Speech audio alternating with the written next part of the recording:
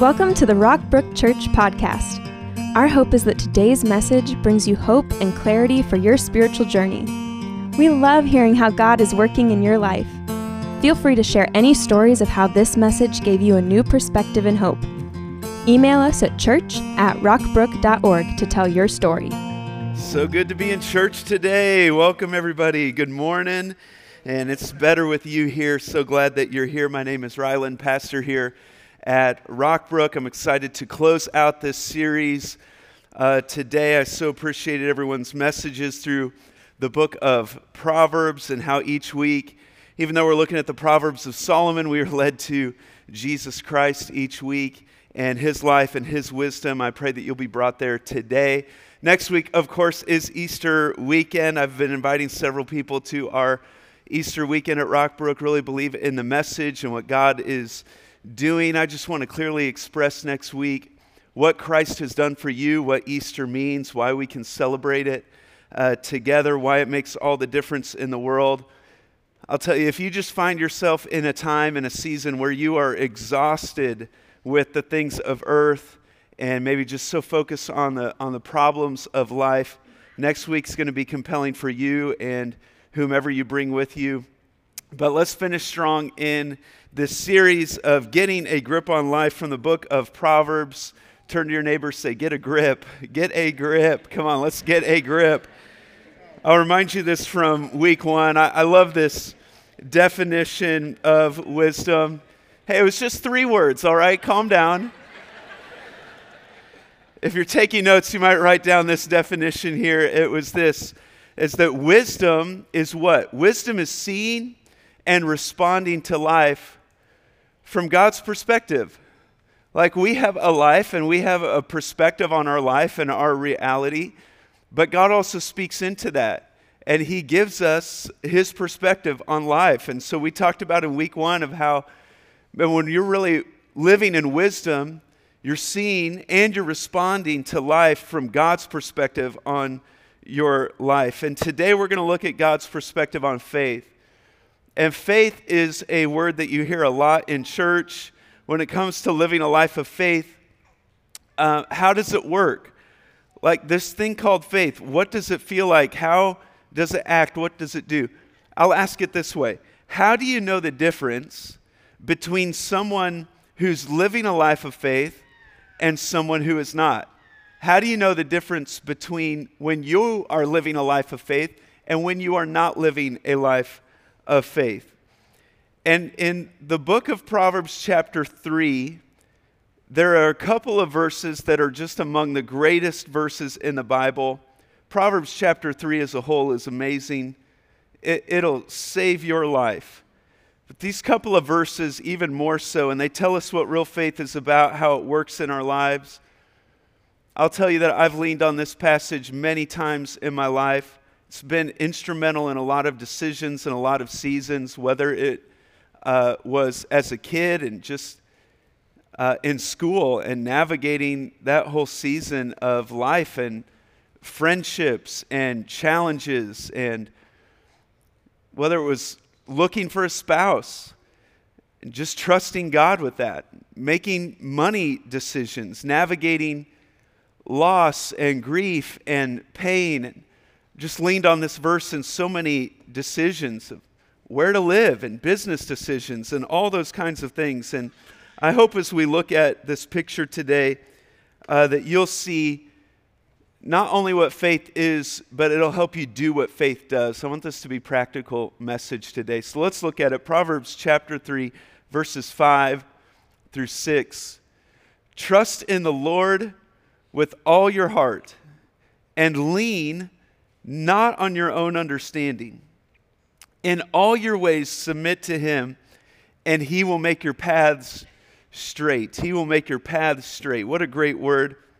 I've made this verse, this proverb, like this is the message today. This is the outline of the message today. We're just going to go line by line through this thing, and we'll walk through each line of this powerful passage and see what faith does. Let's walk through it together. First, it says, trust in the Lord with all your heart. What does it mean? What does it mean to trust? Well, anytime you put your trust in something or someone, it involves a 4-letter word. Yes, anytime you trust something or someone with all your heart, it involves a 4-letter word. I'm not sure what 4-letter word comes to mind. You might be thinking of the word love. Oh, yes, thank you, Pastor. That's the 4-letter word. I was thinking when you were saying 4-letter words, that was the word love. Yes, it does involve love, but I'm thinking of a different word. Anytime you put your trust involves risk.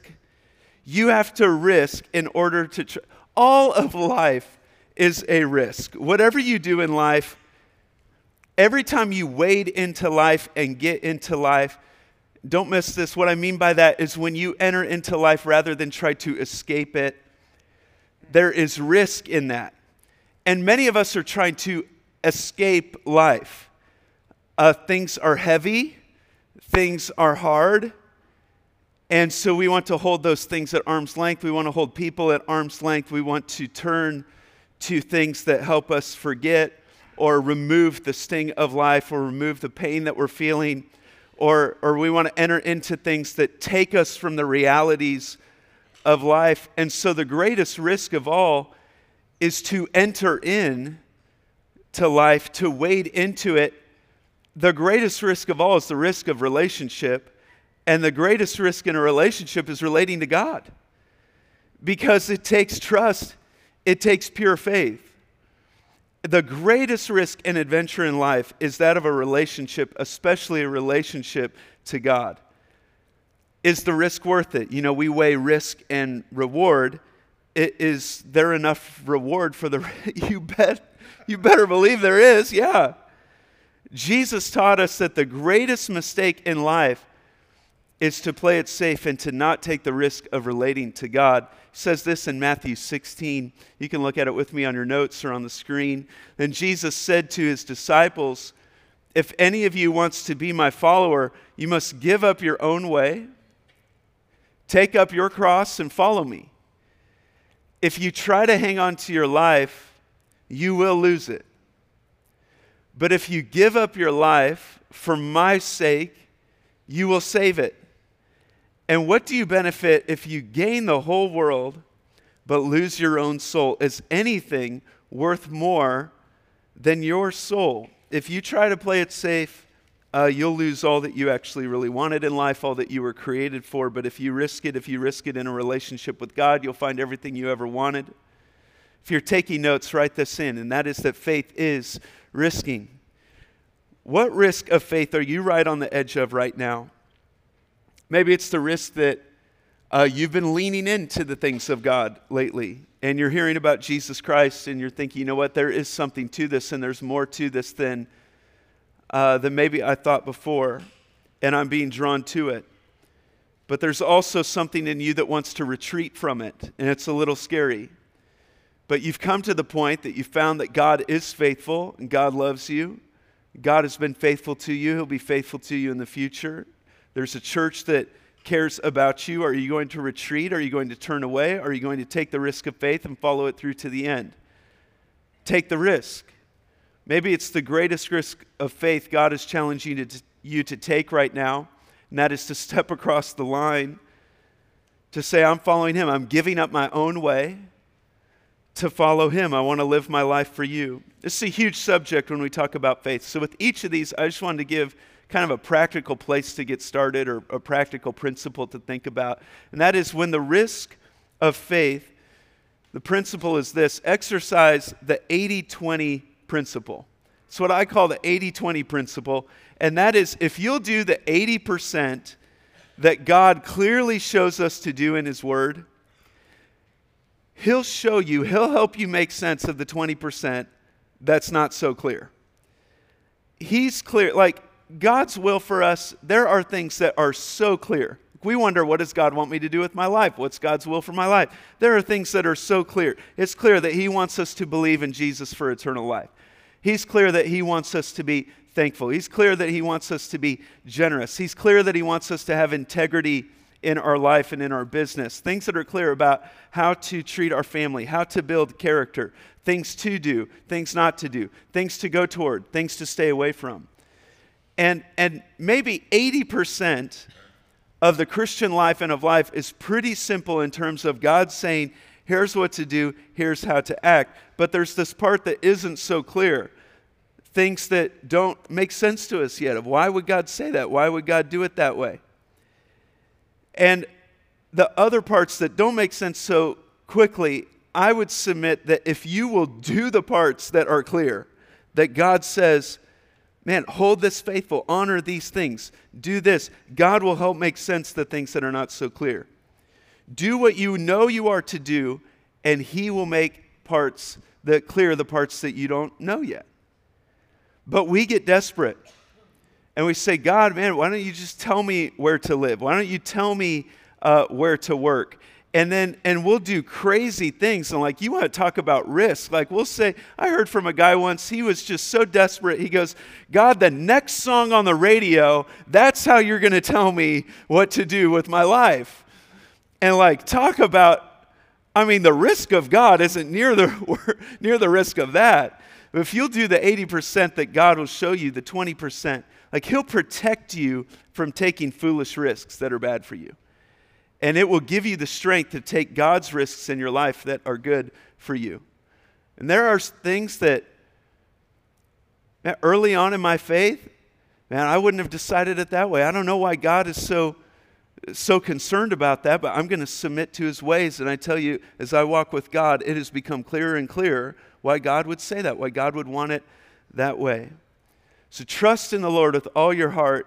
Next, lean not on your own understanding. Now, Proverbs 14:12 is going to say this the opposite way. Let's read it out loud together.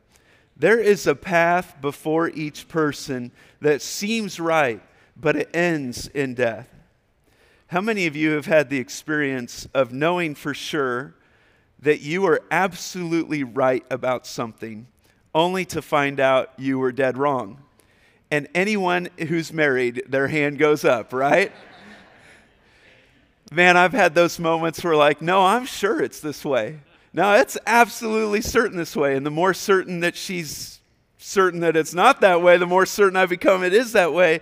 And then it turns out I'm dead wrong. And it's humbling, isn't it? It's when you get into those moments where you're so sure, but you find out you were wrong. It happens so often in our lives. We think we know we're right, but we end up dead wrong because our reasoning, our thinking isn't always enough. I love this, a guy by the name of Charles Kettering. He was the head of research at General Motors for a while. And so his job, is to solve problems. And when he would bring in his engineers to solve a difficult problem, he put a little sign outside the door that said, leave calculators and slide rules here. And there was a little table for the engineers to put down their tools. Because he knew that if those engineers came in with all their calculations, all their slide rules and everything, Charles would say, here's the solution, or here's the vision, or here's the thing that we want to do. And they would all say, no, we can't do that. Like, we can't afford that. We can't make that work, and here's why.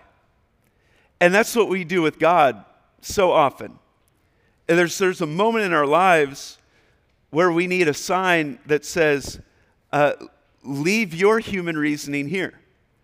And it's not that God doesn't use our human reasoning or use our intellect. He'll use every bit of it, absolutely. But He has a reasoning and He has an intellect because He's God, and it goes farther than ours.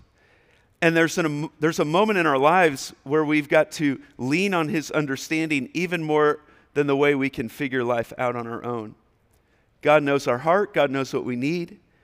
But He often has a different way of giving us what we need than we would expect. For instance, Jesus told His disciples, if you want to be great, be the servant of all. That's not how I do that one. That's not how I would figure that one out.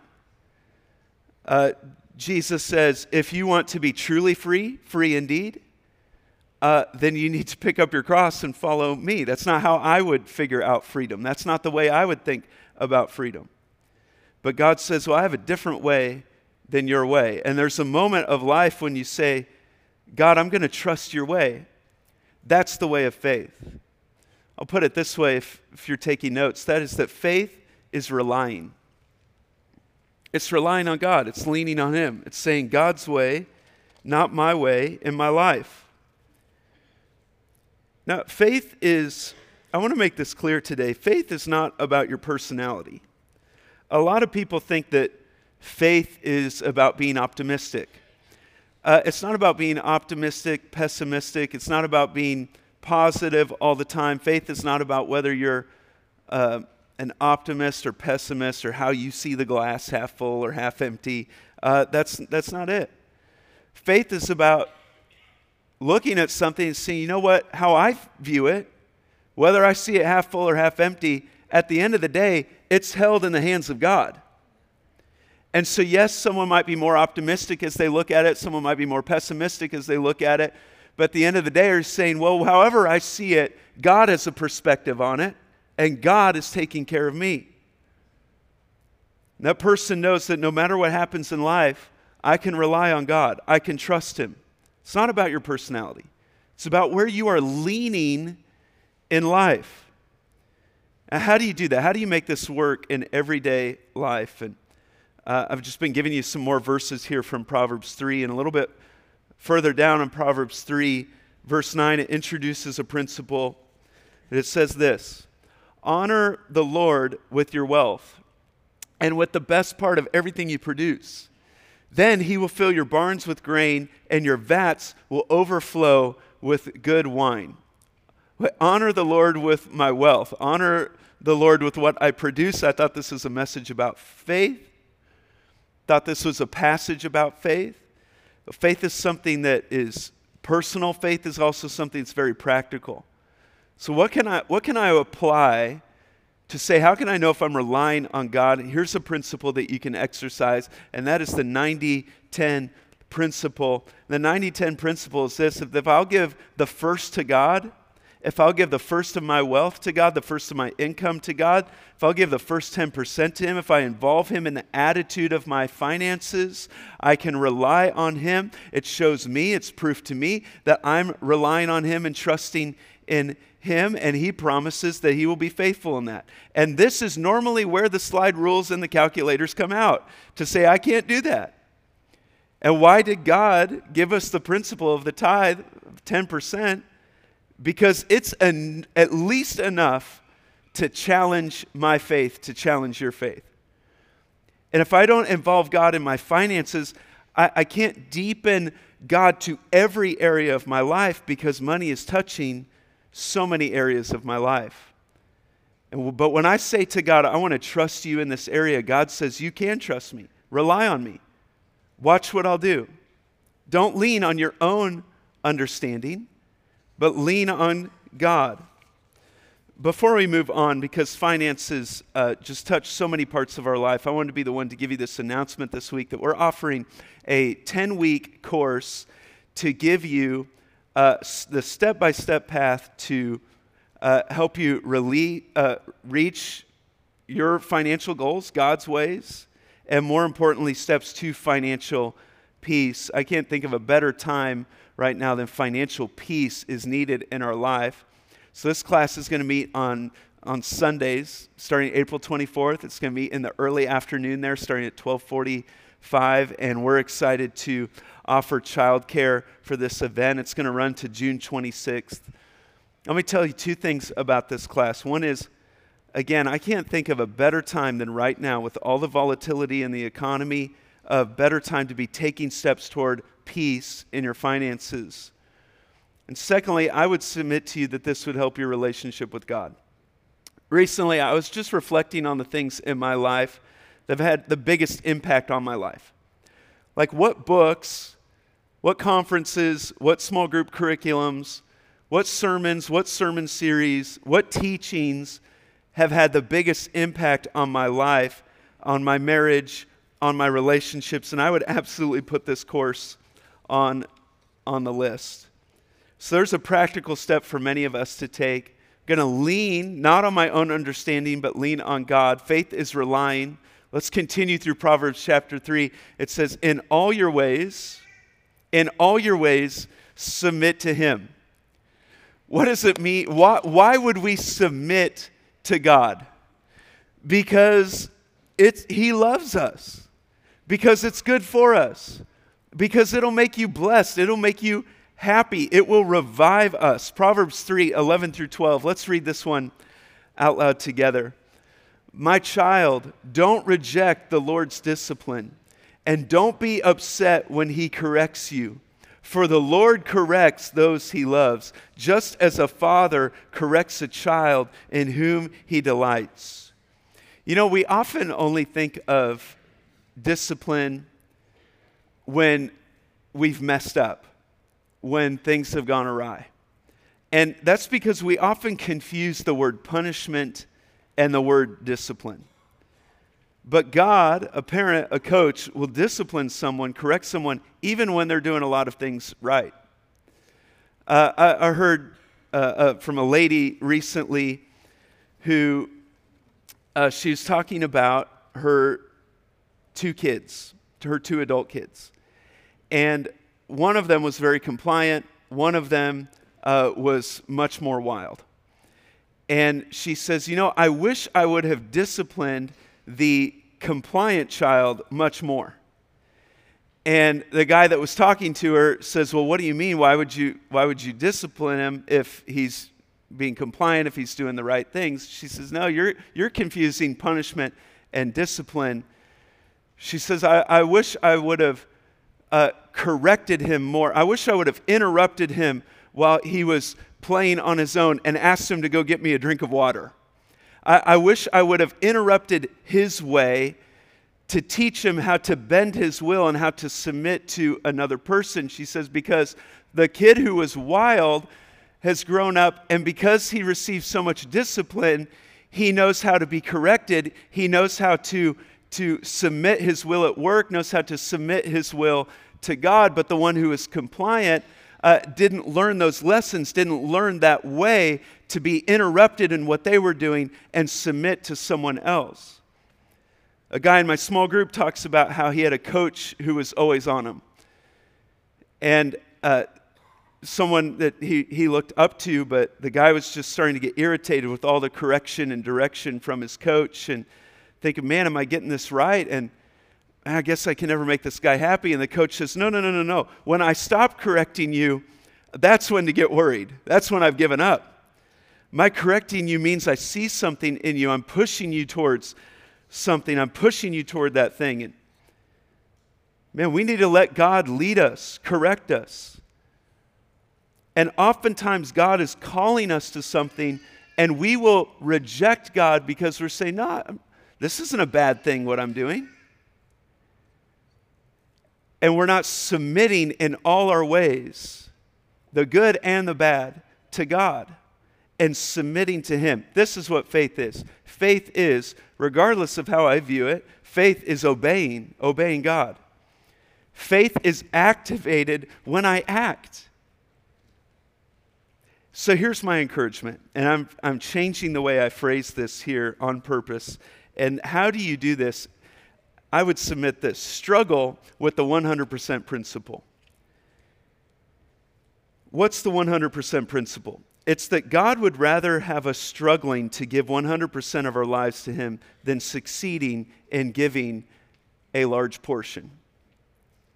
Sometimes we have this one area of life that's walled off, and we put it back here, and we'll let God touch all of this, but we wall off this one area.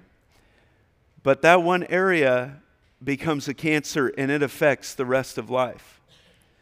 God would rather have us struggling, failing to give 100% than to be content with holding this portion from Him altogether. So what's the one area? What's the one area that God hasn't been allowed into? I believe this is one of the marks of this church, that we're very real. Like, yes, there are many things that we could do, that we could keep from church, we could keep from our small group, we could keep from God, and it would make us look a lot better and make us look a lot more Christian. But we bring it all to God because we want our whole life submitted to God. So what's that one area that's popped into your mind that maybe you've you've thought about before, and I'm just not letting him into this spot. What popped into your mind that you're trying to push it out of your mind, and you're thinking, well, there's no way he could be talking about that. But I didn't bring it up. You did. Like, I haven't even mentioned an area. You thought of an area. It came into your mind. God brought it into your mind because he loves you and he delights in you. And when I grab for instant happiness, I always end up feeling empty. But when I decide to obey, yes, it may be hard in that moment, but it brings a deeper level of my relationship with God. It brings a deeper level, more lasting happiness in my life, in my family. So what's the area that's come to mind? Don't reject it out of your mind, and struggle with submitting in all your ways to God. You know, we believe that church should be a place where you kind of get the wings of faith, that we help you learn to have faith. And you know, when we think about the steps that we have in our growth track, and those classes are to help you, to encourage you, to be a catalyst to have faith in your whole life. And church should be a place, like I said, where you sort of sprout these wings of faith so you can carry it out into practical steps in your church, in your family, in your life, in your everyday world. But trust in the Lord with all your heart. Don't lean on your own understanding. In all your ways, submit to him. And let's look at this last one. And he will make your paths straight. What does that mean? He will make your paths straight. Well, the opposite of a straight path is, well, let's hang on a second. A straight path doesn't mean a perfect life. It doesn't mean a problem-free life. It means that I get from point A to point B God's way. The opposite of a straight path is a crooked path. A path that just wanders, it never arrives. A path that's not on mission. And therefore, because it's not on mission, it resolves itself to crooked ways, to deceitful ways. The literal crooked path reminds me of a path or road that's just got many meandering loops and bends, and you just loop back around on the thing. You never get anywhere. There's twists and turns, there's obstacles in the way, or maybe you get there, but it just required so much more energy than it needed to. Do you feel like there's paths in your life that are crooked? That your eyes aren't wide open on a destination and on a mission, but they're focused simply on the problems, simply on the obstacles? No one gets on the straight path except through Jesus Christ. And Christ doesn't say he'll make you healthy and make you wealthy. And he doesn't say he'll remove all the obstacles. He doesn't say he'll make you comfortable or popular or thin. That's not what this verse means. It says it means he'll take your feet out of the muck, out of the mire, out of the mud, out of the clay, and place it up on a solid rock. That he'll take your path that is crooked, that never arrives, that's just constantly frustrating, that has no hope, and he'll make it straight. He'll make it narrow. He'll give it purpose. I love Psalm 34:8. It says, taste and see that the Lord is good. Oh, the joys of those who trust in him, the joys of those who take refuge in him. And I just want us to think for a moment that if we don't take the risk of faith, what are we giving up? What security, what peace in your heart are you giving up? What joy are you giving up? I'll tell you, I struggle to have faith, faith like this each day, just like you struggle. But I look back over my life and I think if I hadn't taken those small risks of faith that God challenged in my life, what would I have given up? I wouldn't have the growth. I wouldn't have the change. I wouldn't be standing here looking at you today and enjoying what God is doing in all of our lives. None of that would be part of my life. He will make your path straight. What is faith? Faith is expecting. It's expecting God to act. I love that word, expecting.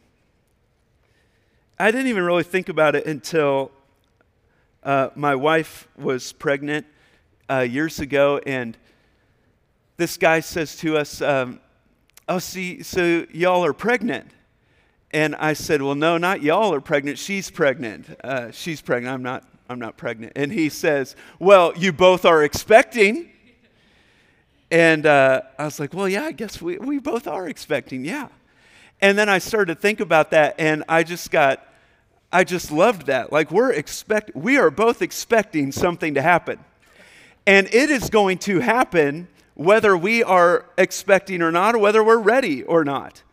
It's going to happen. And so we better be about the business of expecting and preparing and looking forward to this thing, and we better get ready for it. The opposite of expecting is disregard or neglect.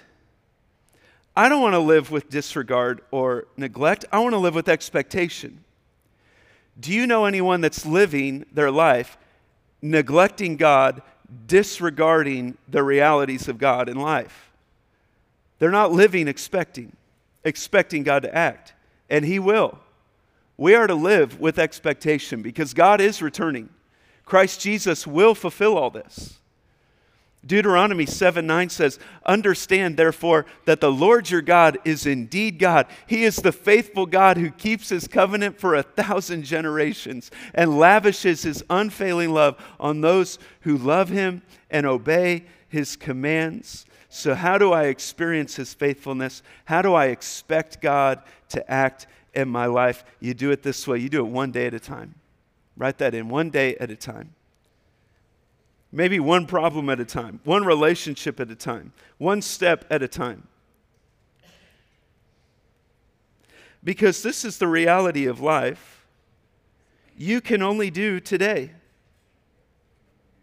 Like, I would love to have great faith for the rest of my life. I can't do that. I can only have great faith today.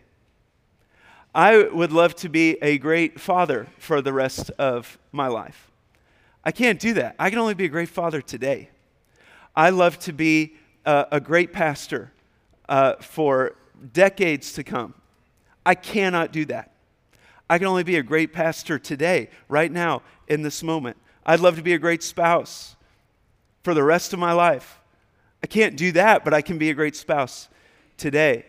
And sometimes we put so much expectation, so much pressure on all these things for the rest of our life, but just feel the weight fall and say, I can't do that. I can do today. I would love to be broken free of habits, addictions, sins in my life that still nag, still problem. I'd love to be free from that for the rest of my life. I can't, but I can be free from it today. I can find freedom in Jesus Christ today. And you can do that. You can expect God to act. You can have faith today and expect Him to act today. How do I know that? How do I know that God cares about you? How do I know that you can expect God to work on your behalf? Because He left heaven and came to earth in the form of a man, Jesus Christ. And He lived the perfect life that you could not live. And He said, I want to be a work in your life. He suffered the physical, emotional, spiritual anguish on that cross that you deserved. He died in your place because He loves you, because He can work in your life, because He has a plan for your life. And He raised Himself from the dead to say to you, I can give you new life. I can give you eternal life. You can expect me to act in your life because I've already solved your biggest problem. Because I've already worked in your life in the most powerful way. If you'll come to Christ and you'll trust and believe in Him. As we close, would you please read Proverbs 3:5-6 out loud with me? Trust in the Lord with all your heart and lean not on your own understanding. In all your ways submit to Him and He will make your paths straight. Let's pray together. I don't know where that verse needs to be believed in your life. I don't know what you're going through, what pain you're experiencing, what confusion there is in your life of why is this happening? Why would God allow this to happen? But I believe right now you could just make a personal moment with you and God right now. You could take the risk of faith.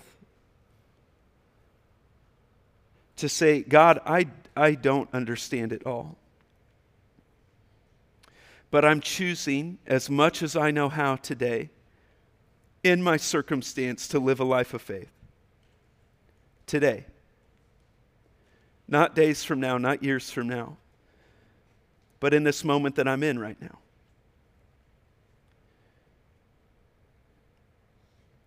To say to God, God, I don't even know what all this means, but I know enough that I can trust you. And our Father, we thank you that you are a God we can trust. 1,000 generations have trusted you, and we can trust you today. Jesus, you came to this earth to show us how much you love us, how much you want to be part of our lives, so you can bring the joy that you made us for, the significance that you created us for, so that you could go prepare a place for us. God, we thank you that this is not all there is. And there will be a day where you wipe every tear and you make all things right. And Lord, you know that we have fear when it comes to trusting you. It's not easy for us at times. I pray today that you give us the strength of heart to look to you, to have faith, the faith to risk, the faith to rely, the faith to obey, the faith to expect. We pray this in your name. Amen. Thanks for joining us today. We would love for you to get connected to what's going on at Rockbrook. Visit us online at rockbrook.org for service times, small group information, and other ways you can discover your purpose here on earth.